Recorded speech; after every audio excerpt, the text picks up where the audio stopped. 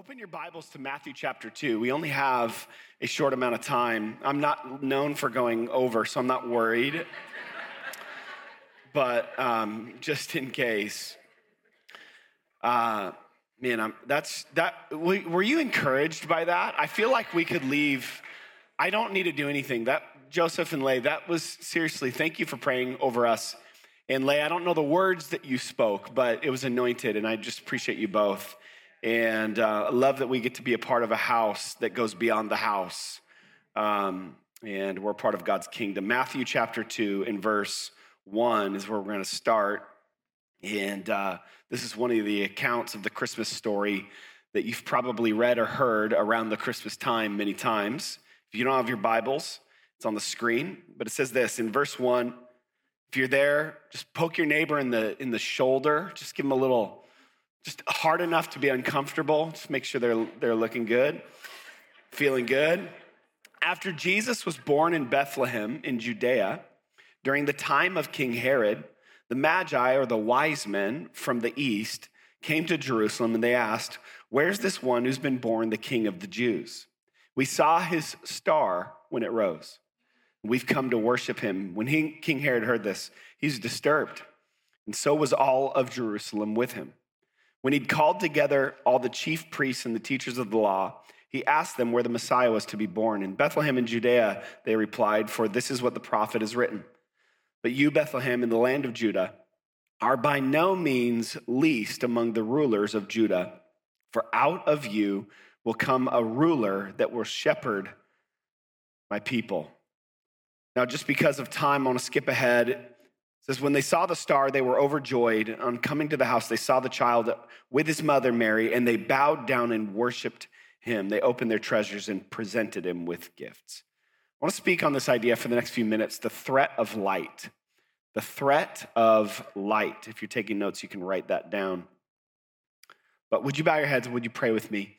Holy Spirit, we thank you for your presence that is in the room, even right now. God, that through worship and the gathering here and the hearing of the testimony of what you're doing around the world, we thank you that you are not just moving in the nations and in a broad sense, but you're moving in each and every one of our hearts. God, that you have a plan for our lives. We thank you for that. And I pray, God, that there'd be somebody in here this morning who doesn't know why they're here yet. They're frustrated with life. They're discouraged. They feel hopeless. And we thank you that you brought them here today because you have a word for them, that they might leave knowing that you are in love with them. You've got a plan for their life in Jesus' name. Everybody said amen. You ever been scared in the dark? I don't mean scared of the dark, but scared in the dark. Everyone's got a core memory of when they were in one of those long, tubey, stretchy things that you play in, and then somebody lifts them up and you think you're about to die. Has anyone ever experienced that? Because it's dark. I have a core memory. I think I was about 3 or 4 and someone lifted it up and I'm like, I can't see, I'm gonna die. Claustrophobia sets in and your whole life for the last several years of existence flashes before your eyes. I remember my brother and I, my middle brother Shelby, he and I we were camping with my grandparents in Gold Bar. And I must have been about 9, maybe 8 years old. My brother was 2 years younger than me, well, still is 2 years younger than me.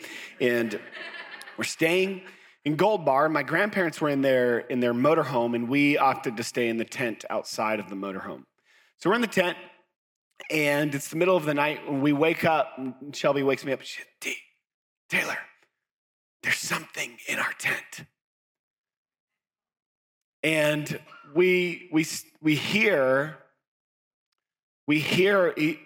like breathing, and he's like, I think it's a wolf.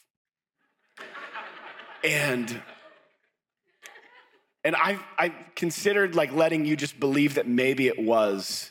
And as a 10-year-old or a 9-year-old, I survived a wolf. But we're in there and we hear the breathing, and then we start to feel steps on our back. And granted, we're young kids, okay? And so we pull our sleeping bags over our heads. We're sleeping right next to each other. He's like, we got to find the flashlight. Got to find the flashlight. And so, but we're like, we don't know if we're going to reach out and our hand's going to get bit off, right? So we're freaking out, like we're about to see heaven, like we're gonna die, we're out. God, it's been good so far. We didn't make it, we didn't make it as long as we thought we would, but it's been real. And so he finally finds the flashlight. This thing's walking on our backs. And I would say, like, my brother and I were laughing about it recently because we remembered it for so long as it was a several hour long thing, but I'm thinking it was probably about 4 or 5 minutes. But I remember it being so long.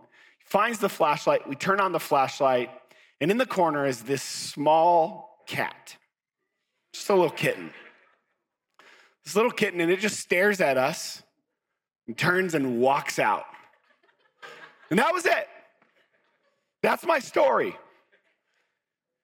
And it's frustrating because we thought, it was a wolf. I mean, it was a bobcat. It was a lion. It was a bear. It was a little cat about this big. And it's funny because in our darkness in that moment, the fear was running rampant, and it was claustrophobic, the fear that we felt. It was dark, we could not see, so our minds were creating these inevitable scenarios that we were playing out. Has anyone ever done that? Where because you can't see, your imagination starts to create the picture. But once we turned on the light, we saw the dark for what it was, a stupid little cat that I'm allergic to. And my eyes swelled up, and I had to go get a hot rag and put it on my eyes to make the swelling go down. See, the darkness, you need to know this today, the darkness is real, but its message is a lie. See, the light is also real, and its message is truth. But the darkness has a gospel too, but it is not good news. But it is not even real news. It is a lie. Because what it would have you to believe is that you're done, you've done too many things, you've failed too much, you won't make it, your failures are too great, you probably shouldn't even bother having kids because why bring them into this world? But if you already have kids, you need to make sure you shelter them from every possible harm because the world is not getting any better. And what happens, we start thinking, I don't know if I can make it. Is God even real? And if he's real, is he even good? And in these moments, the gospel of the darkness starts to make us think that the darkness is our perpetual and inevitable future. And I'm here to proclaim that the message of the gospel, the message of Christmas, is to say the opposite. The darkness is real, but its message is a lie. There is a light. There's a light. There's a light. In the world of the darkness, we need to understand that the darkness will continue to try and beat the light with its vastness. Because if you've ever looked up at a star, we left some friend's house last night. We had a small group, kind of the end of the year thing, and we looked up at the stars, and you could see the stars, but they look so small up there, but they are massive and vast. But if I don't look up, it's almost as if the darkness becomes the overwhelming thing that dictates the culture that I'm in. But when I look up, I see the star, and it provides light. I want to give some observations, just a few observations from this passage that I think are key for this Christmas season. This idea of Advent is this anticipation of the coming of the Messiah. I want to give these observations. The first one is this. In a world full of darkness, the light is a threat. In the world full of darkness, or perhaps your world, when it is dark, the thing that threatens that darkness is light. After Jesus was born in Bethlehem, the wise men from the east came to Jerusalem. They asked, "Where is this one who has been born king of the Jews?" Born king. This is a whole subversive statement. Like this was a self-unaware moment. Like they should have known Herod. But they're like, "Hey, where's the guy that's born king of the Jews?" Whoa, what king? Because I'm the king. We saw his star when it rose, and we've come to worship him. When he heard this, here's what it says. He was disturbed. And that word disturbed means to be shaken to the core with an inner turmoil and instability. That's wild. So Herod, in his darkness, the light shook him to the core. The light did. Like, here's the thing about the upside downness with the kingdom is that light destabilizes darkness. We think of I want to reframe destabilizing this morning in a good way. Because here's how the kingdom works. You look at sin and you look at confession. Confession destabilizes sin, right? Are you tracking with me? Because light destabilizes darkness. Repentance destabilizes unforgiveness, right? Humility destabilizes resentment. Patience destabilizes anxiety and fear. Sacrificial love destabilizes hate. Hospitality destabilizes loneliness. A spirit of joy destabilizes a spirit of despair because light destabilizes darkness. My question for us this morning is what darkness in your world or in the world around you needs some destabilization? Because you and I have the power to destabilize with our light. What can you do to destabilize it? I remember a time where I was in a low moment. I was having a low day in a low season. And sometimes you can have good days in a low season. Sometimes you can have bad days in a high season. But I was having a low day in a much broader, just kind of bummer season. And I remember I'm a big fan of voice memos. Because you don't have to call. You can leave your voice. And I get this voice memo from a friend. He lives out of state. And I was thinking that the voice memo would just be some random thing. Hey, how's it going? And he leaves me this voice memo and he says, hey, I was thinking about you this morning. I was praying for you. And I felt like I just needed to send you a word of encouragement. He speaks a word over me just in this voice memo. And he says, I want you to know that God's with you and he sees everything that you're dealing with. And he says he's got you. But I want you to know that I've got you too. He says this voice memo. It's about a minute and a half. And that moment, that minute and a half voice memo on my iPhone destabilized the darkness that was defining my day. This is the power of the light. The brightness is that it can destabilize the darkness. What if that not only happened, like sometimes I think, and I do this myself, is I wait around for someone to destabilize my darkness. Here's the power that you have in you because of Jesus, is that you can destabilize your own, and it is a wonderful bonus when others do it for you. But what you can do is take it upon yourself to say, where is the darkness in my world, in my family, in my church, in my friendships, in my marriage, in my whatever it might be, or in my workplace, and where can I bring some destabilization to that darkness? That darkness is dictating way too much of the culture, so I'm gonna bring the bright light of God that I have with me with a word of encouragement, a text message, a gift, whatever it might be, an embrace. I don't know what it is, but you do. That you see the darkness in your world and you have it within you to destabilize that darkness with your light. Number 2, second observation, you cannot be led by darkness, but you can be led in darkness. There's a distinction there. That's why I italicized the words. I thought it was clever. You cannot be led by the darkness. You ever been you ever been in pitch black? Anyone ever done this? I do not recommend it. You're on a country road, but it's a straight road, middle of the night, and you're like, I wonder what it would be like to turn off my lights and see how long I can go. And you might say, well, there's a road. I can follow the road, right? Say, well, God's word is the lamp unto my feet and a light for my path. I don't need headlights. You make it about 2 seconds, you're like, I don't want to die. I'm not ready. Can't be led by darkness, but you can be led in it.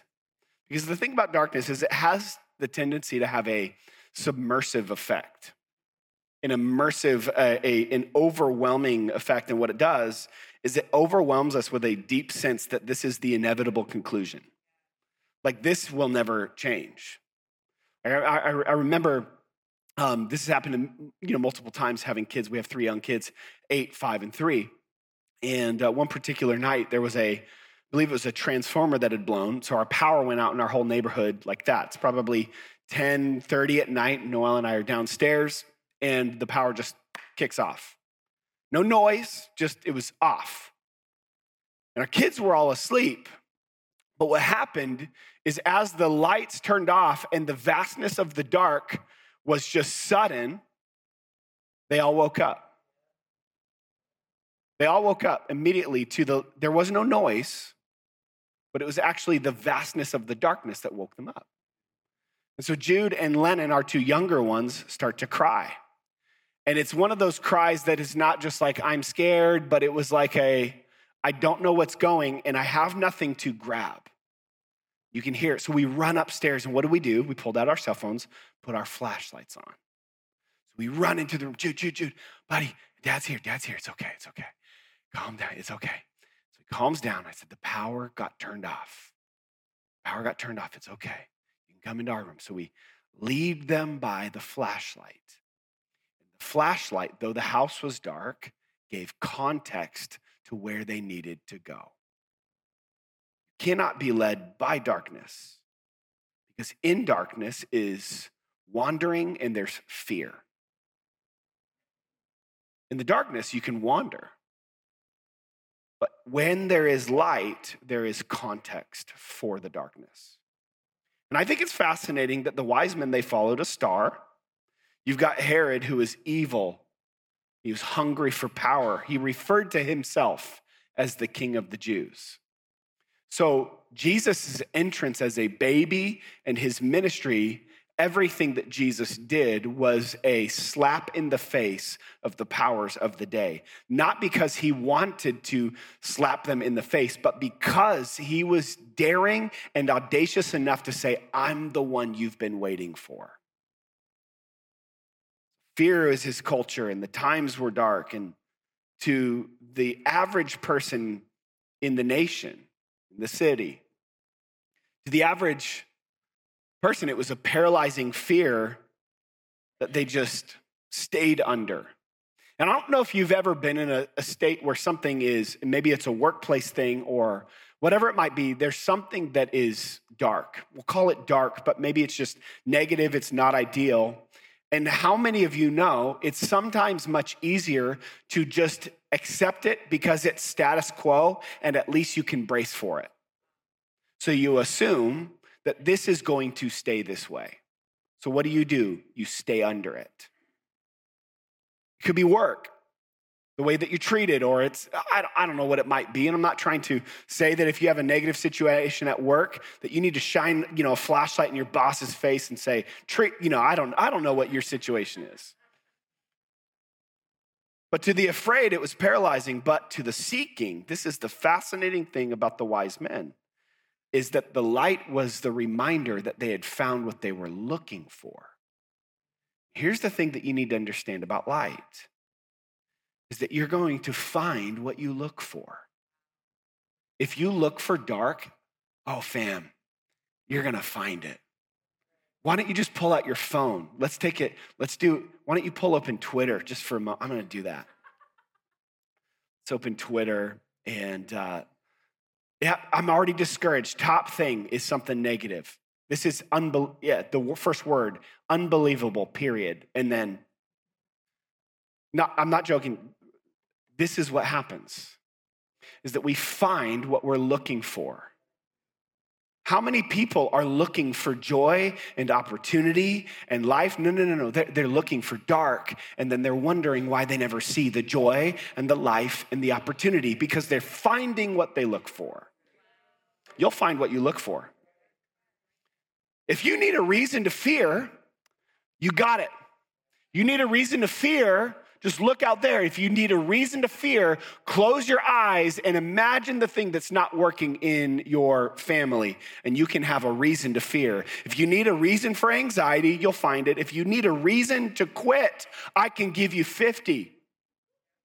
But If you're looking for a reason to hope, a reason to step up, a reason to build something new, and rather than be cynical, believe that the best is yet to come because God is still on the throne, you will find it, and you will find it, and you will find it again because you'll find what you look for.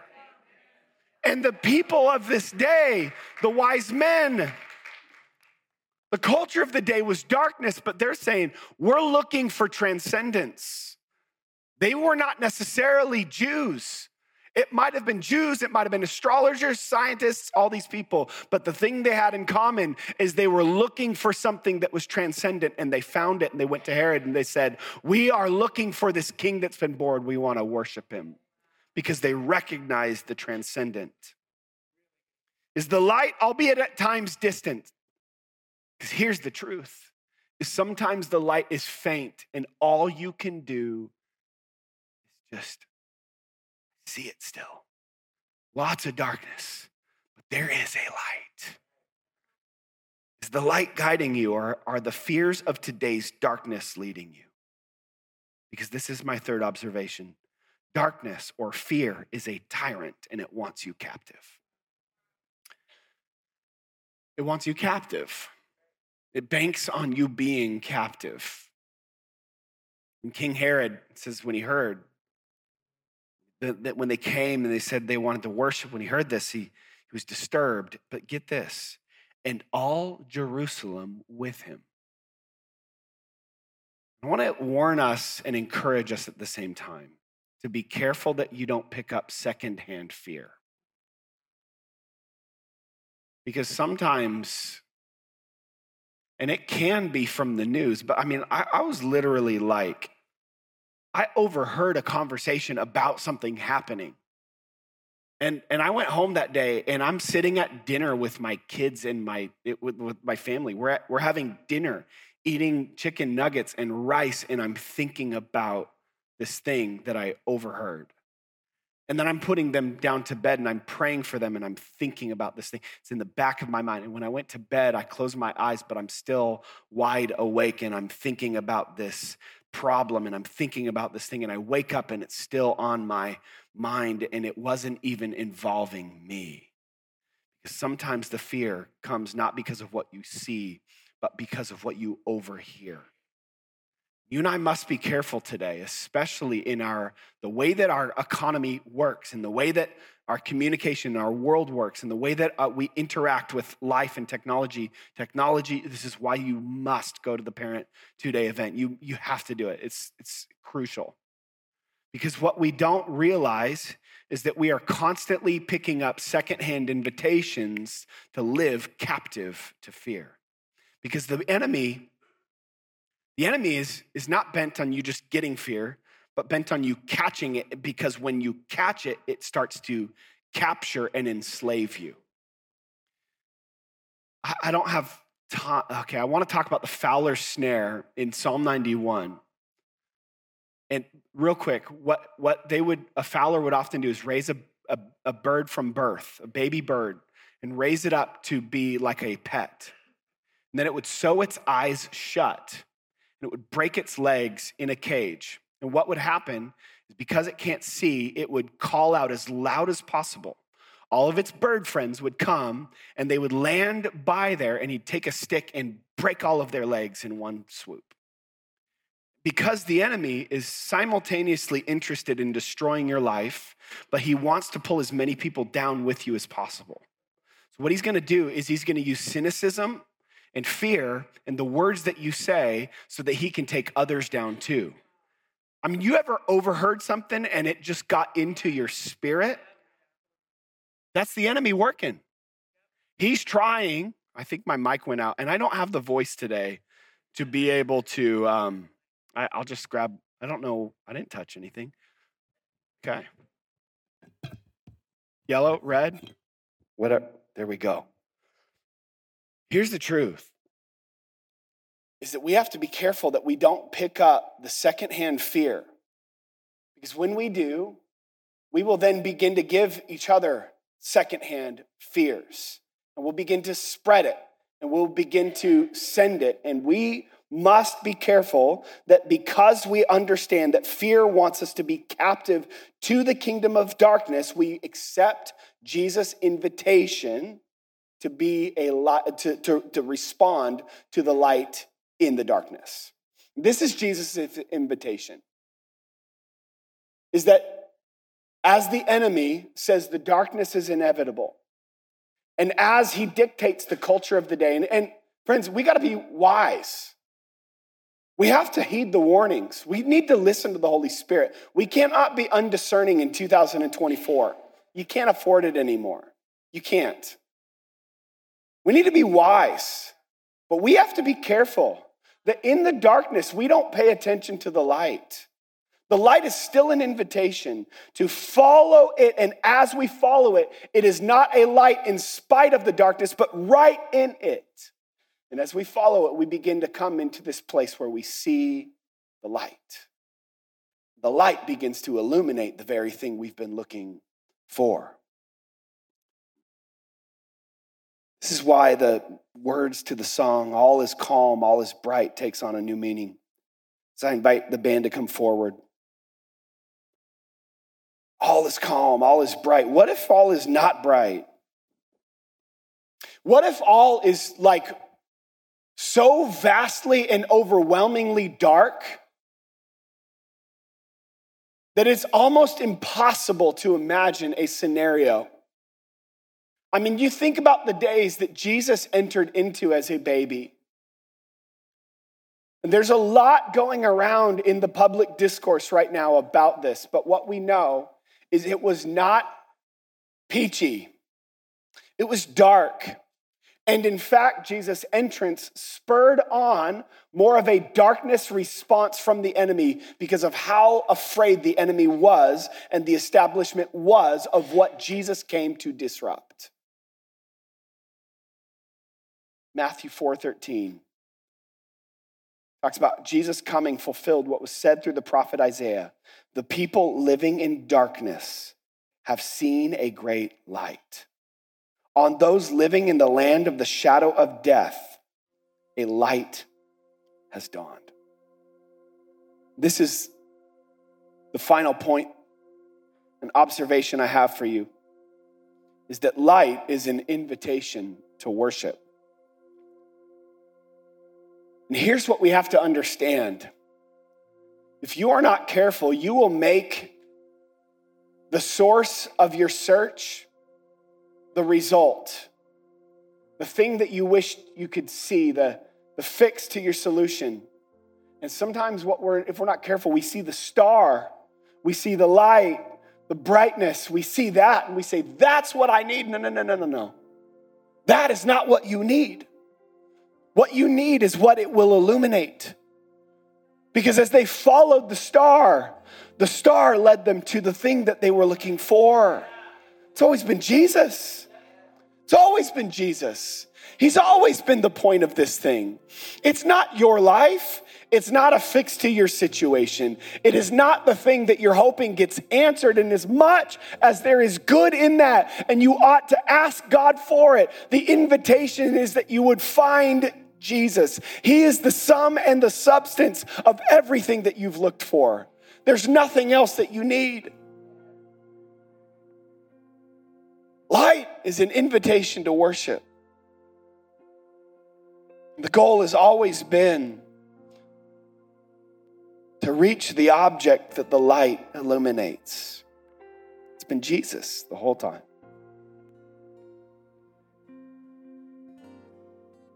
So we sing these words, "Come, let us adore him." And I think maybe part of the solution, as you see the vastness and the overwhelming nature of the darkness, is counterintuitive, because it's worship and adoration in spite of the darkness that is so vast and overwhelming around you.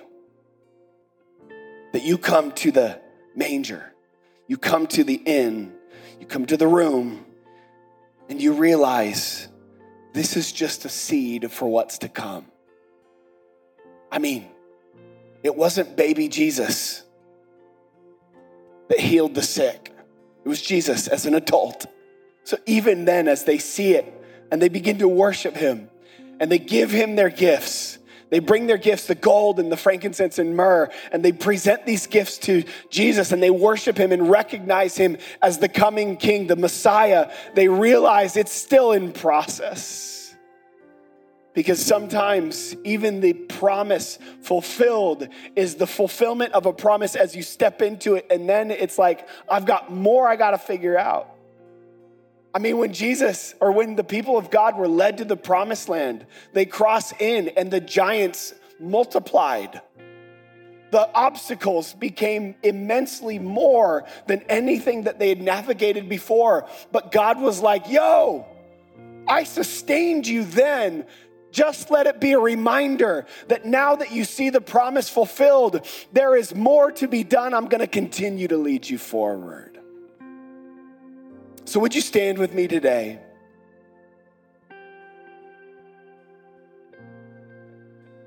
Maybe there's a darkness in your life. Best thing that you can do is shine some light on it. Some of you need to confess. You need to be open about something that's going on in your world. Maybe it begins with a prayer partner today. We're going to have our prayer partners up here in just a moment. As you come in, maybe you need to receive prayer. That is your next step. But for all of us, we're going to adore God just for a moment. And it might be counterintuitive. God, I got so much going on in my life. I don't know what my job situation is going to look like. There are so many things and they are mounting on top of each other. I don't know what to do. But I'm going to adore you because it is a reminder of the promise that you will be with me in every season. Would you lift your hand?